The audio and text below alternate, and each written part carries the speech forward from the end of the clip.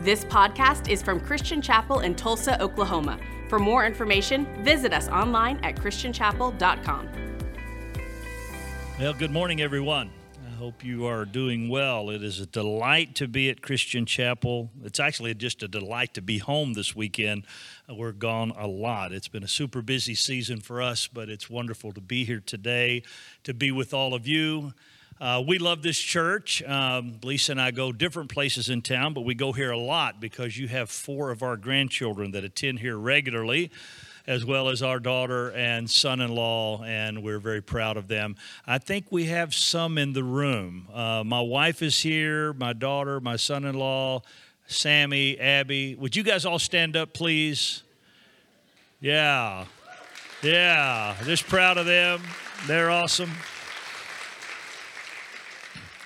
James and Benjamin are somewhere else, but we pray for those where they are. And anyway, it's a delight also to be with Pastor Chris. We appreciate so very much his leadership of Christian Chapel. This is a healthy place. It's a good place. It's a wholesome place. It's a loving place. Jesus said, the world will know you're my disciples by the love you have for one another. And this church is a loving church.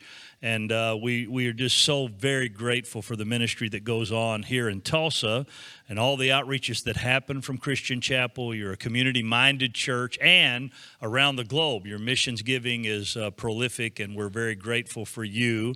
A lot of all of that, since Chris has been here, I noticed on the door of his restroom he has youth pastor, co-pastor. He's got all the signs from his past journey at Christian Chapel.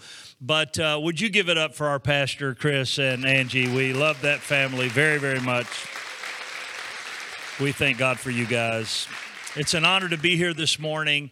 I'm going to share with you today a key scripture that has sort of impacted my heart over the last 6 months. In fact, the Lord has really been chasing me with this scripture. I pray I can download it to you and let you reflect on it in the days ahead. I might say that about 2 years ago, I walked into a church here in Tulsa, and the Holy Spirit said to me right in the middle of the morning service, I'm looking for some place to visit in this city. And my prayer is that Christian Chapel will be a place where the Holy Spirit can visit with us in a big way. If you agree with that, would you give God praise this morning? Amen. We want you here, Holy Spirit. We want you in this place. So this morning in Luke chapter 24, verse 49, a concept that I had read over many, many times, over many, many years, but it had never really struck me until a few months ago. I'm going to send you, Jesus said, what my Father has promised.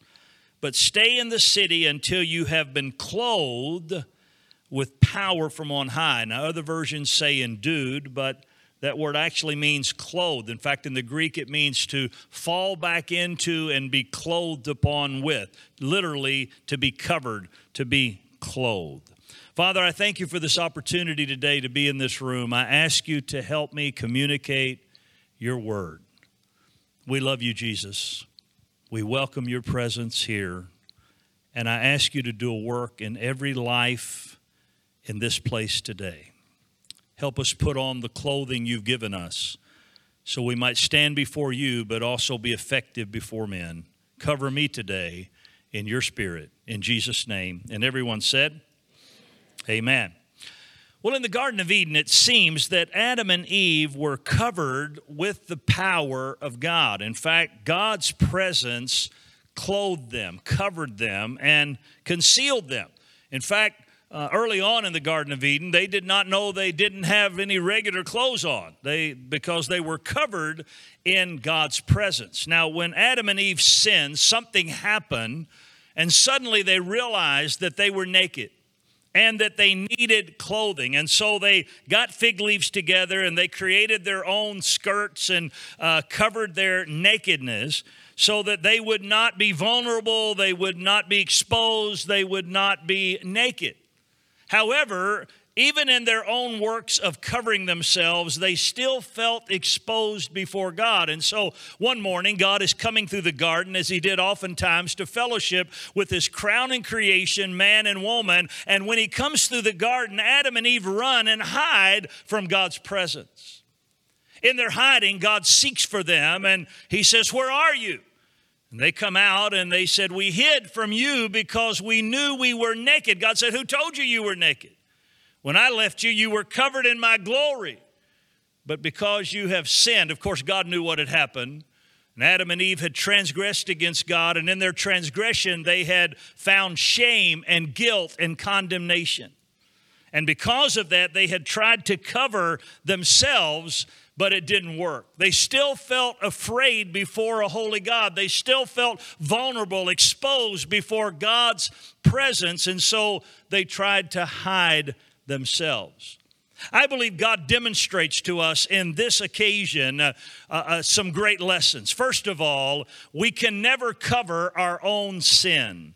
No matter how much we try, no matter how many works we do, no matter how good we are, how many times we go to church, how many praise songs we sing, how much we give in the offering, how good we are to people in our community, how many good deeds we do, we can never take care of our own sin. We are still vulnerable, naked, exposed before a holy God and unable to stand in his presence by our own works. Now, this is difficult for us to get through our minds because some of us somewhere in our psyche sort of believe that in heaven there's going to be this big scale. In fact, some of the religions of the world believe this, that there's going to be this big scale, and on one side will be your sins, your transgression, and the other side of the scale will be your good works. And if your good works outweigh your sin, then you can go to heaven. However, that doesn't work because God teaches us that our good works are as nothing before him. They could never be enough to take care of the wounds of our sin on the heart of God. And so in that moment, God taught Adam and Eve that they could not cover or take care of or fix their own sin. You know, sometimes also we think that sin has a statute of limitations. We think if we sinned 20 years ago, that's in the past. We don't have to worry about that anymore. But that's not true. Unconfessed sin has no statute of limitation. It follows us for all of our life and follows us in eternity until we confess our sin, forsake our sin, and give it to Jesus Christ. So God demonstrates in that moment how he would take care of sin and how he would give us clothes that we might stand in his presence. God takes an animal, he kills the animal, he sheds the animal's blood, and he brings the skins and clothes Adam and Eve. Scripture says it this way: the Lord God made garments of skin for Adam and his wife and clothed them. God made them special, God-ordained, God-designed clothing by the shedding of blood. Again, God teaching an eternal lesson that in order for our sins to be covered, in order for us to stand before a holy God, in order for us to not be naked and vulnerable and guilty and condemned, blood would have to be shed, demonstrating that someday his son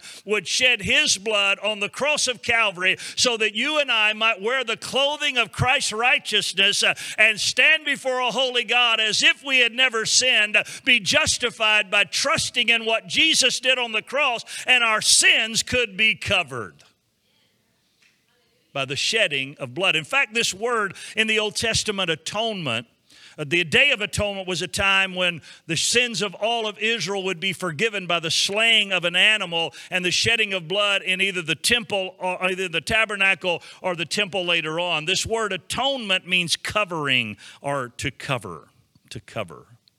When Jesus shed his blood, he made a way for our sins to be covered and for us to be clothed in the righteousness of God. We give up our unrighteousness and we take on the garment of his righteousness. We give up our filthy garments, our stained garments, our garments that are tattered before God, and we put on a royal garment of the righteousness of Jesus. Jesus, who knew no sin, became sin so that you and I might be made the righteousness of God in him. We're clothed with his righteousness. A story is told in the Chicago Tribune several years ago about a skydiving instructor and one of the people he was instructing in a city called Mount Dora, Florida. Michael Costello was instructing a young man, a young adult named Gareth Griffith, of how to skydive. And Gareth had graduated to the point where he was going to skydive alone. So the plane went up to 12,000 feet. Gareth, the protege, the young man, the person who had learned how to skydive, jumped out of the plane first. And behind him then was his instructor, Michael. He jumped out of the plane second and was watching as Gareth was going toward the ground. Along the way, Gareth pulled his ripcord as he had been taught to do and had seen many times how it was done from his instructor. He pulls the ripcord and the chute does not open. Because he was new, he also had an emergency chute. So he grabbed that cord and pulled it and nothing happened. And Gareth, a 21-year-old young man, is plunging to the ground. He looks back up, of course, panic on his face, despair. He realizes he's done everything he knows to do and nothing has worked. In the meantime, Michael has opened his chute above him and is cruising, floating to the ground. And notice what is going on. All of a sudden, he cuts off his chute. He goes into a nosedive. He dives as fast as he can. He reaches Gareth before he reaches the ground. He grabs the young man he's been teaching. He holds him tight. He turns his body, and the instructor hits the ground first, instantly perishing. Gareth breaks his spine but does not die and lives to tell the story. He was saved by his instructor. Now, I want to say to you, Jesus saw us, the Father saw us plunging toward our destruction, in fact, plunging toward hell. Because of our sins, we were going to die eternally. We were plunging. There was no way we could do anything. Man had done everything he could. He'd done everything he could to save himself, to rescue himself. Jesus saw that, and so he went into a nosedive from heaven into the earth. He became a man. He suffered the cross. He died so you and I could be saved. He grabbed us and gave up his own life so you and I could live forever. And that, my friend, is the gospel, that in Jesus we are clothed with his righteousness. Amen. So because of the cross, we are clothed and can be clothed in the righteousness of Jesus. Now, if you're in this room this morning and you've never put your full trust in Jesus Christ, and you're trying to cover your failures, your sin by your own works, it is futile. It will never work. You can never do it. You will, the rest of your life, be working as hard as you can, and you will still feel vulnerable, naked, and guilty before a holy God. The only way you can stand before a righteous God eternally is to trust what Jesus did on the cross for you, and allow him to put his arms around you and rescue your life and cover you, clothe you in his righteousness. So on the cross, and because of the cross, we who were dressed in sin and dressed in unrighteousness can put on the clothing of righteousness. But Jesus, in this passage in Luke, talks about another thing, something else, he says. In fact, he says, I'm going away to the Father. He'd already told the disciples, I'm going to pray for you to have a comforter. Now in this moment, he's about to ascend to heaven. He's given the Great Commission. He's told them to go in all the world and preach the gospel and make disciples of every nation. And then he says, but don't leave Jerusalem until you are clothed with power from on high.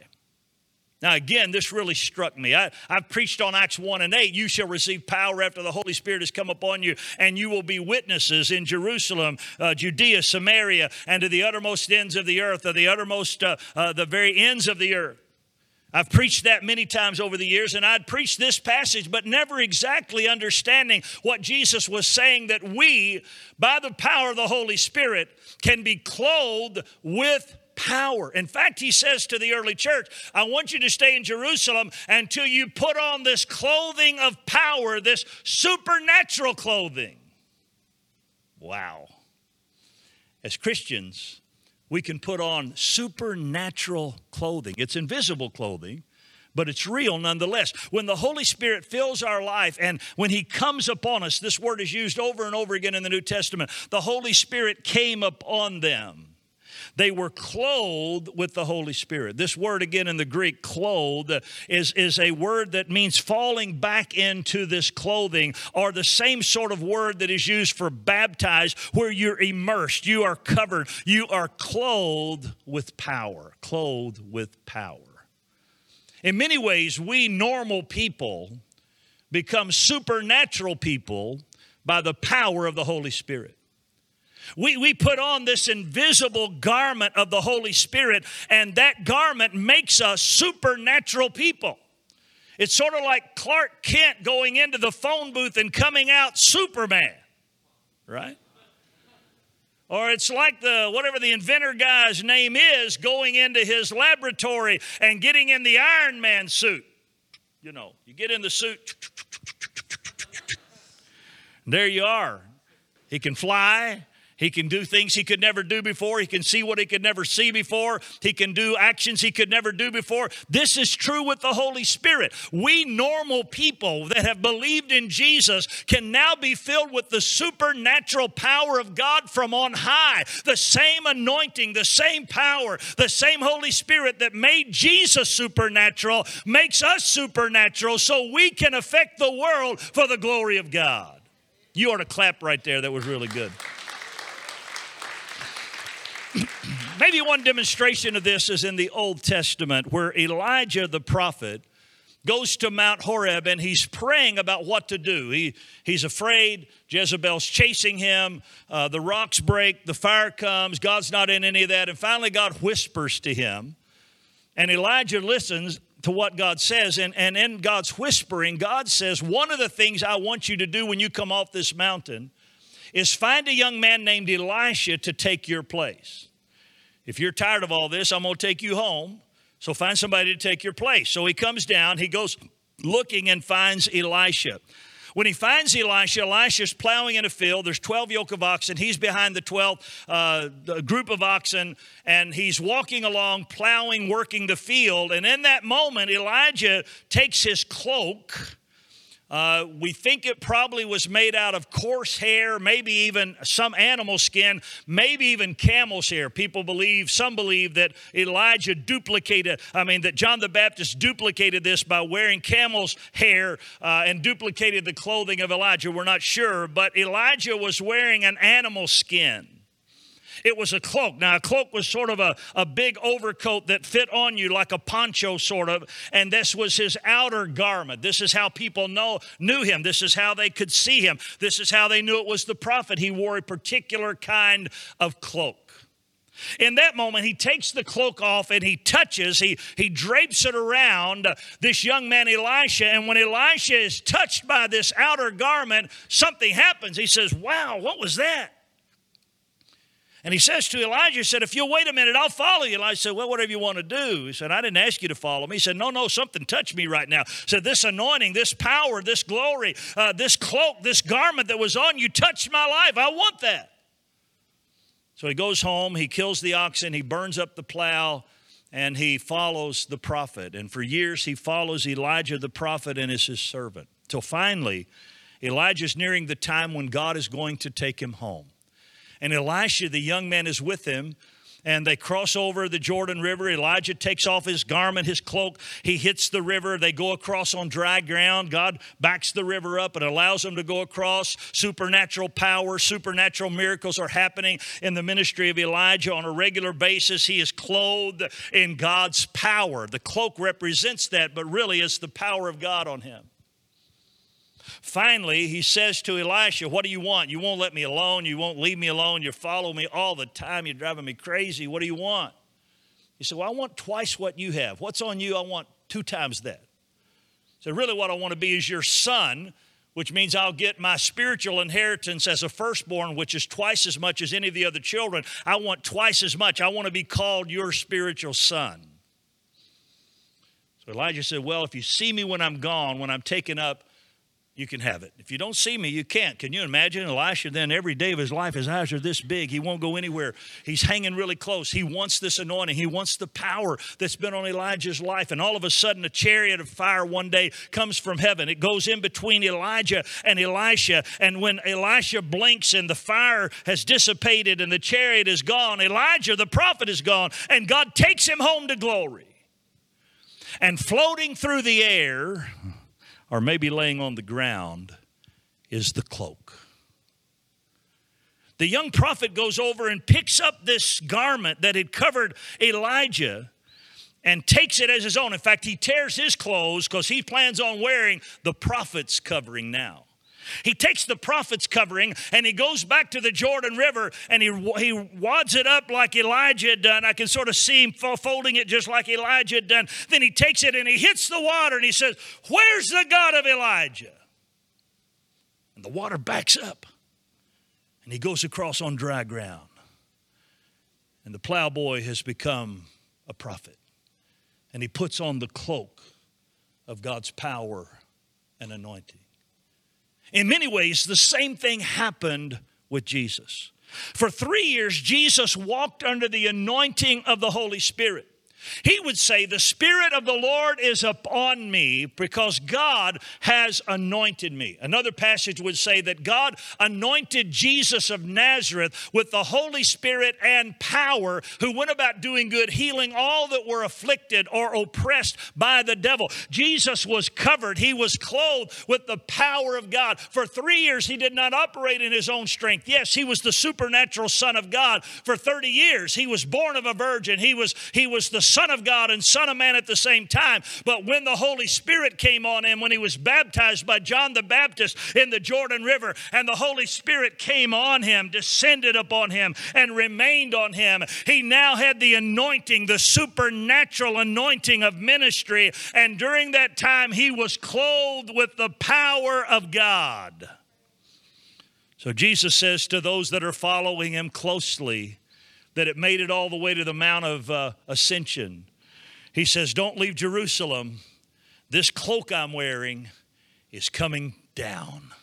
Now, it took 10 days for it to fall to earth, but on the 10th day, on the day of Pentecost, the Holy Spirit fell. The same Holy Spirit that had covered Jesus, the same power of God that was upon him, fell in the upper room, and 120 people were filled with the power of the Holy Spirit. They were filled from the inside out, and they put on this clothing of power, and all of a sudden, normal fishermen and tax collectors and people that would walk the streets just like you and me, just normal kinds of people, started doing supernatural things.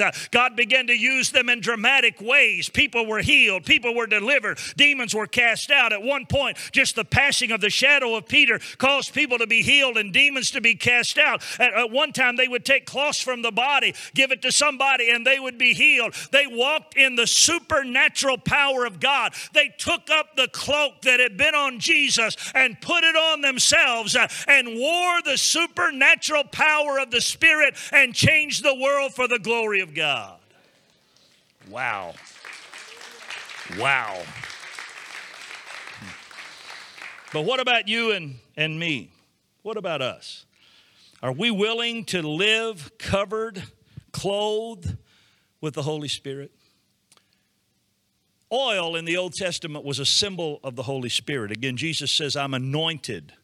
The Holy Spirit has anointed me. God has covered me. He's clothed me with this.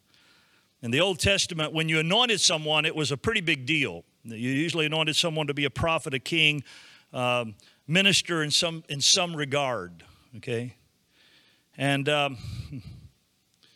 when you anointed someone in the Old Testament, you didn't do it quite like we do sometimes in church. You know, sometimes we anoint the sick with oil, and usually it's one little spot, and you put it right there on their forehead. You know what I'm talking about, right? Just right there. Old Testament, not that way. They would take a vial of oil, and they'd just pour it on you. Now, if you'd like that done, just line up. No, I'm just kidding. Not today. I've always been hesitant to do that. I was afraid somebody would sue me for ruining their clothes or something. You know? But they didn't care. They just poured the oil on you, demonstrating that God's presence was covering you. When Aaron was anointed as the high priest, the oil was poured over him. It was poured upon him, so much so that this Psalm 133 says it ran down on his beard and down on his garments. God's presence, represented by the physical emblem of oil, was covering his life. When young David was anointed by Samuel, Samuel poured the oil over him. And the Bible says from that day forward, the Spirit of the Lord came on David from then on. This oil was life-changing. It was atmosphere-changing. It was world-changing. For Aaron, it was very aromatic oil. In fact, it was dramatically smelly. So much so that if Aaron were to come in the room right now wearing his priestly garments, you would smell him before you saw him. Seriously, this was a very highly aromatic thing, the oil in the Old Testament. And it was all poured all over him. His garments were drenched in it. He was covered in the oil. You would smell him when he came in. You ever had somebody that came in your office or your house and they were wearing a lot of cologne? We used to have a guy that visited my office in Cleveland, Tennessee, and he wore aftershave or cologne, whatever it was a lot. So when he would leave my office, he left a residual, some smell behind. And my office staff would come in and they would say it quietly, but they would say, "Desperate, desperate, desperate. He's desperate." He was a young man. He was single. He was about 35 years old. He was desperate. When Aaron was anointed, it changed the atmosphere. When you are covered with the power of God, you are atmospheric changing. You make a difference in your family. You make a difference on the job. You make a difference in the community. Wherever you go, you bring God's presence with you. You understand? You have been clothed. Yes. Oh, yes, we're filled with the Holy Spirit. That's the internal facing. We're filled. We're comforted. We're guided. We're shepherded. We're built up. We're empowered on the inside. But there's also this outward facing where we're clothed with power. So wherever we go, we affect the atmosphere. We touch people's lives. Smith Wigglesworth, great minister, the early 20th century. A lot of miracles in his ministry, very committed to God. Learned to read so he could read the Bible. At one point, he was really walking with God, very closely with God, and God was using him dramatically. He was on a train in England. He was in a train car with about 5 other people, and he's sitting over in the corner reading the Bible. And after a while, he doesn't say a word. He doesn't preach to anybody. He doesn't try to witness to anybody. He's just reading God's word, reflecting, looking at the window, praying. He gets up and goes to the restroom. He comes back into the car. And as he comes into the car, one of the guys jumps up and falls on his knees and says, "You convict me of my sin." And before it was over, everybody in the train car received Jesus Christ. Because the power, the glory of God was so strong in his life, it affected the atmosphere. I want that kind of anointing. I want that kind of power in my life. I want to be a supernatural Christian. I don't want to live my whole life and nothing ever supernatural happen. This is way below what God intends for me. Are you willing to live your life for the rest of your life and nothing ever supernatural happen in your life? What kind of Christianity is that? You say, "Well, I'm afraid of being weird." Well, get over that. Now, the Holy Spirit's a gentleman. He's not going to embarrass you, but I hate to tell you, you're already weird. You're in church on a Sunday morning. Come on. You're already weird. You love Jesus. You believe in him. So get over that kind of stuff and let God use your life and be a testimony for him and be clothed with the supernatural. I also want to be clothed with the supernatural because I am in a battle. So if the worship team would come on, Lauren, if you'll bring them up. I'm clothed. I'm in a battle. Smith Wigglesworth would say, by the way, great faith is the product of great fights. And we're all in a great fight. Paul says this in Ephesians 6, verse 12.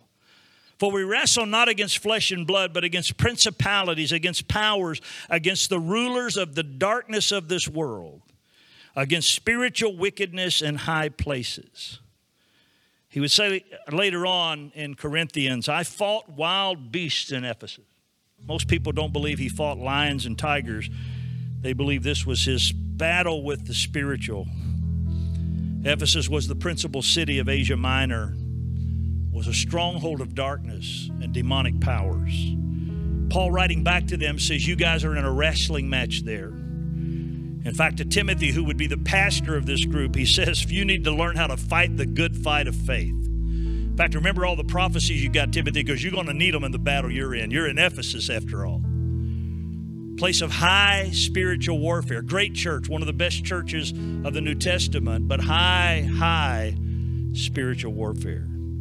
So Paul uses this terminology. We wrestle. This was a word that the Greek mind would understand well, because in most Greek cities, there was a wrestling hall. They called it the palastra in the Greek. It was a place where people fought. Now, it was sort of like a gym, except it focused on the sport of wrestling. This was a big sport. Many times it was wrestling to the death. But for the Greek mind, they understood immediately what Paul was saying. Hey, you're wrestling, but you're not wrestling flesh and blood. You're wrestling these invisible things. Therefore, you need to be equipped invisibly for the wrestling match. You need the oil to cover you. Enrique, come out here. Thank you, sir. You didn't pick up your guitar this time. Good job. Come on out here. So, when you went to the palastra, actually in the Greek it means house of conflict. When you went to this place of conflict, the first thing you did was you would go into a room where you would take a bath. You get completely washed off. You'd wash all the dirt, all the filth, everything that you'd brought in from the world around you, so you would be clean. Then you would go into, come over this way, Enrique. You would go into another room. This is sort of the training room. And in this room, the trainer would take oil, olive oil, and he would rub it all over your skin. You'd get sort of a massage. Let me help you out here, son. Good. And in doing that, it would seal the pores of your skin. We are sealed by the Holy Spirit. But then, most importantly, before you got in the ring, he would take oil and just pour it over your body. He would put oil on top of oil. So you may have seen pictures of this or some illustration of this. The wrestlers would be glistening with oil when they went into the ring. They were slick, not in a bad way, but in a good way. Now, the reason for that is when they got in the ring and they began to wrestle, now, Greek wrestling was done from a standing position, and the goal was to throw your opponent down. And then, of course, you could kill him in some of the wrestling matches. But the goal was to get him on the ground. And you won by throwing your opponent, by knocking him down, by pulling him down. So as they wrestled, they would try to grab each other. But if you were slick, it was pretty hard to do. I'm going to get you this time. Slick, oily, covered, clothed in oil. One of the things they would try to do is grab the arm of the person they were wrestling against and pull them down. I think we have an illustration. That's the palastra. Here's an illustration in a Greek fresco. This is real, ancient. They didn't have the shorts on in the fresco. We put those on. We wanted to make sure Pastor Chris was okay after this message. But you see, one of the wrestlers has got a hold on the other's arm. Okay. Now, this was very difficult to do if they were covered in oil, because you'd just slip off. But the old wise wrestlers that had been through a lot of matches, here's what they would do. They would put sand, dirt, rocks, small pebbles, rosin we would call it, in their hand. And as they started wrestling, they would start hitting a spot. And they'd hit that spot. They'd hit it over and over and over again. And after a while, they would rub the oil off of that spot. They could get a hold on him. And then they would pull the person to the ground. You did good. Give him a hand. He did great. Thanks, man. Go get your guitar. Now, isn't this like our enemy? In this wrestling match we're in with the invisible, we're covered with the Holy Spirit. We put on this supernatural clothing. We're covered in the oil of God, and yet he starts hitting a place in our life over and over and over again. I don't know about you, but I know about me. There's certain things that just irritate me. I'm not going to mention any names. I'm just telling you. Once, it is significant. Listen closely.